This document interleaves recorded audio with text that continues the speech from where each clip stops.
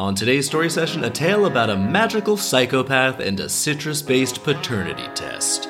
This is Simple Hans.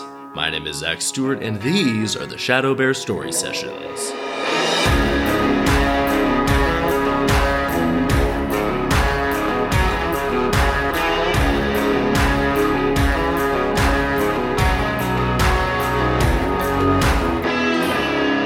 Welcome to the Shadow Bear Story Sessions, the podcast about how brutally dark and totally insane folktales and fairy tales used to be, which in my opinion just made them way better and more entertaining. So I've got the most true to the original version of Grimm's fairy tales that I could find, and we're going through it front to back, story by story.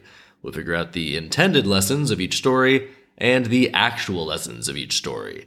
And at the end of the episode, I'll adapt the tale into a movie or TV show. So let's get right to it with today's tale titled Simple Hans. Everyone back then was named Hans, apparently. We begin. Once a king lived happily with his daughter, who was his only child. Then, all of a sudden, she gave birth to a baby, and no one knew who the father was.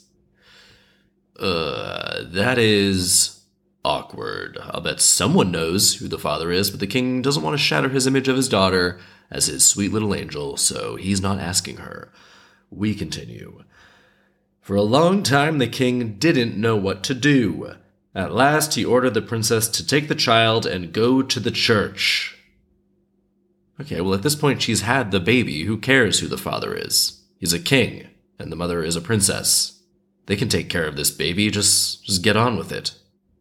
Once there, a lemon was to be placed in the hands of the child, and the boy was to walk about and offer it to a man. As soon as boy stopped and chose a man, they would know that he is the child's father, and he would be declared the princess's husband. Okay, this is a terrible solution and makes zero fucking sense. This solution just reeks of desperation. Like, the king's just like, I don't know how to figure this out. Let's just do this lemon shit because the kid has to give the lemon to someone, right? So regardless what happens, we'll end up with a dad. Granted, it's absolutely impossible for this to lead to the correct answer, but the king is like, if I come up with some bullshit that's random enough and specific enough, people will think there's some actual science behind it. Still, so many questions here. Why does it need to be in a church? Why a lemon? Why not an acorn or a leaf or literally anything else? Also, what if the kid's father has died or moved somewhere else in the years that must have passed? Even if they got everyone in the world into this church, there's no way the kid could possibly pick the correct guy. Seriously, at this point, just ask the daughter. Because if she refuses to say, then, well, that's concerning, but it's better than dragging some random guy into the mix who you'll then have to deal with forever. Because you don't know who this kid's gonna pick. My God, this is a terrible plan. We continue. Everything was arranged accordingly, and the king also gave orders to allow only high-born people into the church. Okay, yeah, I see what's going on here. This is obviously not at all about finding the true father of this kid, and is only about getting someone rich and powerful to act as father. The king doesn't give a shit about accuracy here. I see you, king. However, there was a crooked little hunchback living in the city who was not particularly smart and was therefore called Simple Hans. Well, he managed to push his way into the church among the others without being noticed. Okay, they're definitely going to notice a hunchback pushing his way into a church. And when the child offered the lemon, he handed it to Simple Hans. The princess was mortified, and the king was so upset that he had his daughter, the child, and Simple Hans stuck into a barrel, which was cast into the sea. My God, what the hell, king? So what happened is that his plan backfired horribly, and instead of being like, well, the princess says he's not the father, so clearly this lemon system was flawed. We'll just raise the child ourselves. Instead, the king doubles down and banishes his daughter and grandchild along with the hunchback. Why is it so bad if the hunchback is the father? Nothing is different than it was before. You're still a king and can still give this child everything in life. And again, why does the daughter not know who the father is? I'm so confused. Because at this point, now it seems like she really doesn't know who the father is. And this was just some type of magical conception. It's like a Jesus situation here. What the hell is happening in this story? We continue. The barrel soon floated off, and when they were alone at sea, the princess groaned and said, "You nasty, impudent hunchback." All right, well, that's rude. "You're to blame for my misfortune. Why did you force your way into the church? My child's of no concern to you."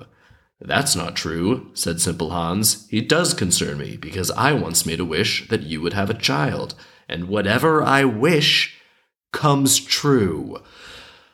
Okay, what? This hunchback is also a magic genie? Well, then he should be doing a lot better, if that's the case, right? Instead of everyone just knowing him as the town dumb guy. This story is chaos. We continue. "Well, if that's the case, wish us something to eat." "That's easily done," replied Simple Hans, and he wished for a dish full of potatoes. The princess would have liked to have something better. Nevertheless, she was so hungry that she joined him in eating the potatoes. After they had satisfied their hunger, Simple Hans said, "Now I'll wish us a beautiful ship." No sooner had he said this than they were sitting on a splendid ship that contained more than enough to fulfill their desires. The helmsman guided the ship straight toward land, and when they went ashore, Simple Hans said, "Now I want a castle over there." Suddenly there was a magnificent castle standing there, along with servants dressed in gold uniforms. They led the princess and her child inside, and when they were in the middle of the main hall, Simple Hans said, "Now I wish to be a young and clever prince." All at once his hunchback disappeared, and he was handsome, upright, and kind. Indeed, the princess took such a great liking to him that she became his wife. Well, firstly, I find it a bit sad that Simple Hans wished for himself to be different and to not have a hunchback anymore. That's sad. You're great just the way you are, Simple Hans. Also, there was nothing preventing him from being upright and kind before. So, I don't know why that was different now. Shouldn't have to change himself, though, regardless. To be honest, he's the catch in this situation. Sounds like the princess is offering pretty much nothing, while he can literally make wishes come true. Granted, now we know that there was no father, and Simple Hans magically inseminated this lady, which is basically rape. So, yeah, that is super horrible and fucked up, Simple Hans. Why the hell did you do that? You're kind of the villain here because you started this whole thing by doing that when you definitely had absolutely no right to do that to the princess and make her have a child, regardless whether she wanted to or not. He just wished that she would have a child? What the hell, man? Fuck you. You don't get to now wish for a bunch of great stuff and act like you're the hero here, Simple Hans. Damn, in unpacking this, I've realized that Simple Hans is an asshole and a rapist, and he got the princess banished from her home, and now she's basically entirely dependent on him. Holy shit, this is horrifying. The princess was right. He's to blame for her misfortune. She didn't ask for any of this. Fuck this guy. Man, okay, let's keep going. For a long time they lived happily together, and then one day the old king went out riding, lost his way, and arrived at their castle. He was puzzled because he had never seen it before, and decided to enter. The princess recognized her father immediately, but he did not recognize her, for he thought she had drowned in the sea a long time ago. And I guess her face was completely wiped from his mind because of that. She treated him with a great deal of hospitality, and when he was about to return home, she secretly slipped a golden cup into his pocket. After he had ridden off, she sent a pair of knights after him. They were ordered to stop him and search him to see if he had stolen the golden cup. The hell? When they found it in his pocket, they brought him back. He swore to the princess that he hadn't stolen it and didn't know how it had gotten into his pocket. That's why, she said, one must beware of rushing to judgment. Oh God, they're comparing the golden cup to her getting pregnant without knowing it? I mean, I guess that tracks, I don't know. And she revealed to him that she was his daughter. The king rejoiced, and they all lived happily together, and after the king's death, Simple Hans became king. The end. That's the lesson? Beware of rushing to judgment? Oh my God, what a ridiculous, convoluted story to try to send that message. That story was bonkers. Also, the king rejoiced. Nothing is different now. It's still Simple Hans. It's still his daughter. The situation is the same. Now they just know Simple Hans can wish for stuff, and so he's all joyful. Man, yeah, Simple Hans is a psychopath and a predator, and is unquestionably the villain of this story. And the villain wins. He marries a princess and becomes king. Why did he not transform into a nobleman before coming into the church? Because if he'd done that, then surely the king would have been more than happy to have him as the princess's husband, but he didn't. Because I guess he needed to get the princess to be totally isolated and dependent on him, and she would only be banished if he was such an unsuitable partner that they were all forsaken and tossed into the sea in a damn barrel. Man, seriously, who the hell is this guy? Why didn't he start making wishes to better his circumstances way earlier? Because this is the sequence of events from his perspective. He's a dumb, poor hunchback who can wish for anything he desires. He doesn't wish for intelligence or wealth or land or anything like that. Instead, he just makes one wish that we know of, that the princess, a woman who he doesn't know, will get pregnant and have a child. Super messed up and horrifying thing to do to someone against their will. Unbelievable. Absolutely unbelievable. Then he keeps this totally secret and tells nobody for years. He also doesn't seem to make any wishes to better his own circumstances during this time either. He just waits for years for this kid to grow up. Then the king comes up with a stupid lemon-based paternity test, and so he pushes into the church. Somehow the lemon test actually works. Let's talk about that for a second. How did this plan actually work? And the kid gives the lemon to Simple Hans. This infuriates everyone, and they get banished. You'd think now, before they get thrown into a barrel and cast out to sea, would be a good time to reveal that you have magic powers and can grant any wish whatsoever. But no, he still keeps all this a secret.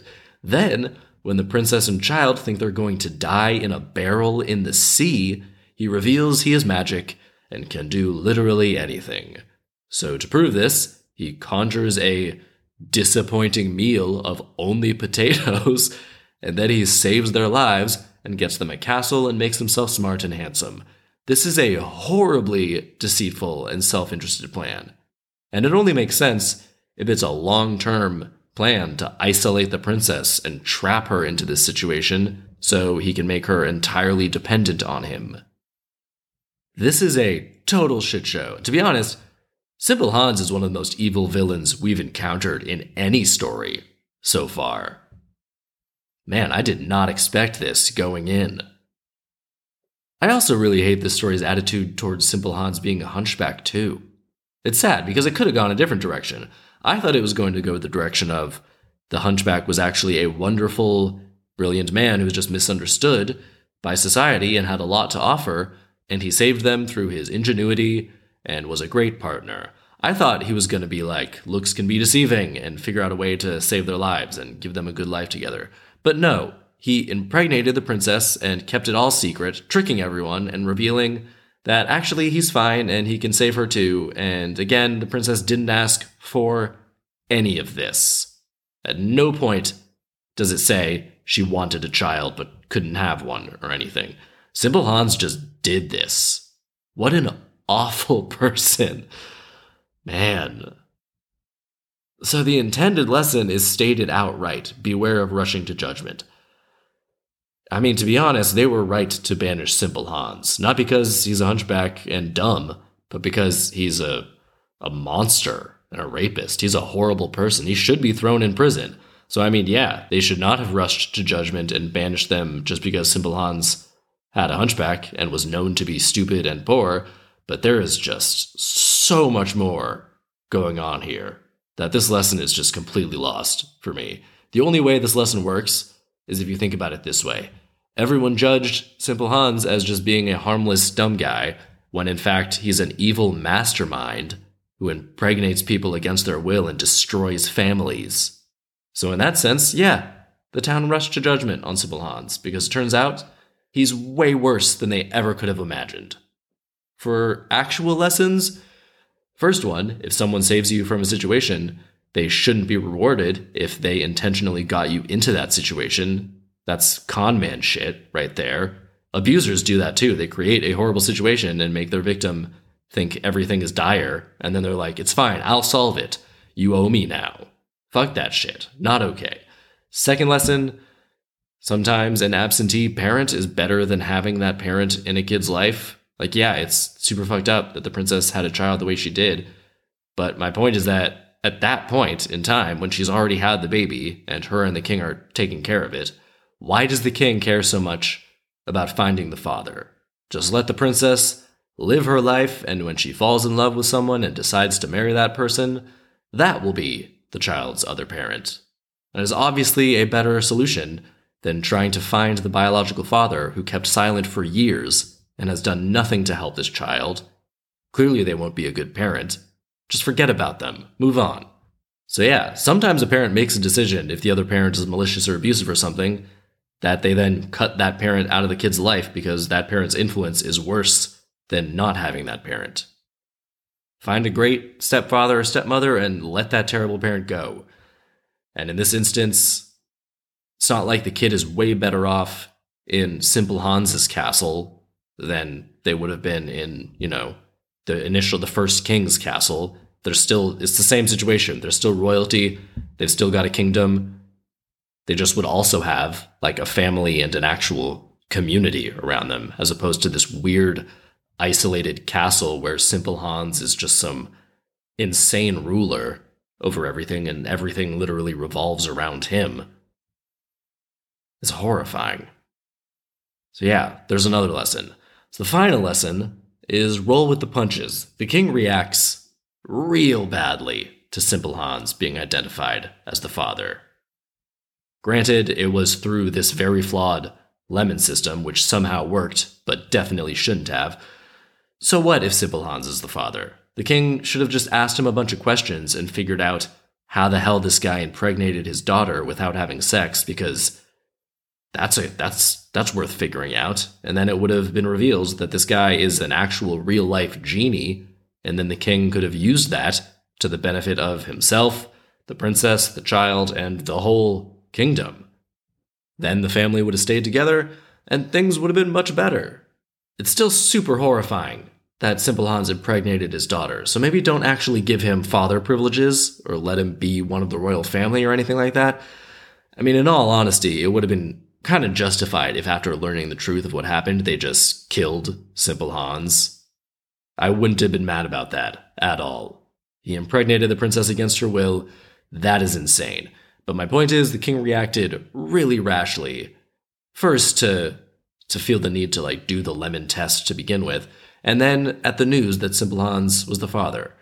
Definitely shouldn't have banished his daughter and grandchild. That was completely over the line. And she would have justifiably harbored some resentment over that later on, but she got over it super fast later on. She's like, okay, welcome back, Dad. See, it worked out, I guess, kind of, maybe not. We really don't know what's going on in that castle or what their lives are like.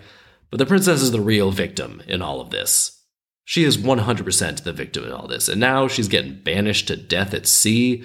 And the child did nothing wrong either. Like, don't kill them, king. What the hell is wrong with you? Like, yeah, basically, both the king and Simple Hans are awful people and villains in this story. But to sum up, my last actual lesson here, if something happens or you get some news that you're not ready for or happy about, just take a breath, keep your head, take stock of the situation and what happened and where things stand, and then figure out the best path forward for everyone involved. Keep your head, folks. All right, let's adapt this thing. So this is going to be a modern day adaptation, a movie. We're going to go dark and gritty with this because I think this premise is ripe for some dark, twisted shit. So we've got a woman and her husband living in an apartment building in a pretty rough part of, let's say, New York. And the woman will be played by Zoe Saldana, and her husband is played by Jake Gyllenhaal. And she's got some weird, eccentric, down on their luck neighbors at this place, but they all look out for each other. And her husband have a young daughter, but they're always having money troubles, and Jake Gyllenhaal is always being an asshole and getting mad at Zoe Saldana for not making enough money at her job waiting tables at a restaurant, even though he has a gambling problem and he just gambles away any money that they do have. And then one day, Zoe Saldana gets back home from a day at work, and her daughter is like, "Hey, someone dropped off a package for you earlier. They just knocked on the door and left. I didn't see who it was." And there's a cardboard box with Zoe's name on it, but no address or return address or anything. So she opens up the cardboard box to see just stacks of cash, an unbelievable amount of cash. And she's like, "Oh my God, there's like $1 million in here." And she doesn't know what to do with it, so she puts her daughter to sleep and hides it in a heating vent. And Jake Gyllenhaal gets back and is like, "I gambled away all the money again," and he passes out, and she doesn't tell him anything. And the next day, she takes it to the bank, gets a safe deposit box, and she puts it all in there. And she knows she has to be secretive about it, because otherwise Jake Gyllenhaal's just gonna know she's hiding something, and then is gonna want to gamble it all away. But she gets a little nicer food for her daughter's lunches, and she gets her daughter a couple books, and she gets some nice new clothes for herself. Nothing major, but after a while, Jake Gyllenhaal starts to get suspicious. He's like, "What's going on here? You never seem worried about money anymore, and you keep getting things without checking with me. Where are you getting all this money from? I want to gamble that shit." And she's like, "I've had a good couple months at the restaurant." And he's like, "Bullshit. Are you selling drugs? You're walking the street or something?" And she's like, "Hey, screw you, man. We're still broke. Don't be insulting to me about it." But he knows something's going on, so he starts following her, and one day he sees her go to the bank and take her daughter to a nice dinner when they think he's at work, and then he confronts her, and there's a huge fight, and he's like, "If I can't gamble everything we have, then we're done. I love gambling." And so he throws them out of the apartment. Thankfully, she's got all this cash that she no longer needs to hide. So she gets a hotel, and they find a new apartment, and things are okay, but Jake Gyllenhaal is still kind of harassing her and now trying to hit her up for money and just won't leave her alone. But she quits her job at the restaurant and starts her own little restaurant, and things are going well. Other than, Jake Gyllenhaal still kind of harassing them all the time. And one day, one of the regulars at her old restaurant comes by and is like, "You've done a great job here with this new place, I feel very invested in your success, Zoe Saldana." And Zoe's like, "Why is that?" And he gives her a knowing look and says, "Where do you think that box full of cash came from?" And she realizes that it was this man who gave her the money. And this will be played by Matt Smith from Doctor Who in The Crown. He's plays like a well-to-do British guy who's super fancy and eccentric. And so Zoe is stunned, but she's like, "Wow, thank you. Thanks for that money. I could finally leave that crazy asshole Jake Gyllenhaal and start my own restaurant." And he's like, "I'm so glad." And they hit it off and start dating, and he impresses her with a bunch of rich British shit, and she and her daughter move in with him, and things go well, and they get married surprisingly quickly, but she's just all swept up in the love, and he tells Jake Gyllenhaal to back off. But soon after that, he starts to get very controlling. And it starts small, just like giving her advice with her restaurant and stuff, but then he loans her more money for the expansion of the restaurant, and soon she realizes that this guy has completely isolated her from everyone she knew before and made her almost entirely dependent on him. And from here on out, it just becomes a psychological horror movie with him just being crazy and controlling and psychologically torturing her. And he's all British about it, like, "How dare you put the clotted cream on the scone before the jam? I'll kill you for your insolence." which, by the way, is a real thing that British people have super strong opinions about. The debate about which you spread on first is like a real thing that people get mad about here. Anyway, this culminates with him trapping her in his giant New York penthouse and holding her daughter hostage. And finally, she's like, well, he might have all this money and power, but I've got something he doesn't have. The strength and grit and street smarts and ingenuity I've acquired by living a hard life. And so she ends up turning the tables and escapes from the penthouse. But still, he has her daughter and holds her hostage, so she's like, fuck this guy, he is done. And then she contacts Matt Smith to meet her to work it out. And they meet in the alley of her old apartment building, and she gets the drop on him with the help of her eccentric neighbors from before, and she straight up kills him. And she's like, put some clotted cream on this bitch, and she kills him. But she makes it look like a random act of violence just in the alley. And since they were married, and she's still his wife, she inherits a huge amount of his wealth. And all the maids and the driver and the people who worked for Matt Smith, they're all working people just like Zoe Saldana, so they're more than happy to have her as their new boss instead of Matt Smith. And she gives them way better pay and working conditions. And Zoe and her daughter move into a new place all their own. And Zoe's restaurant business does great.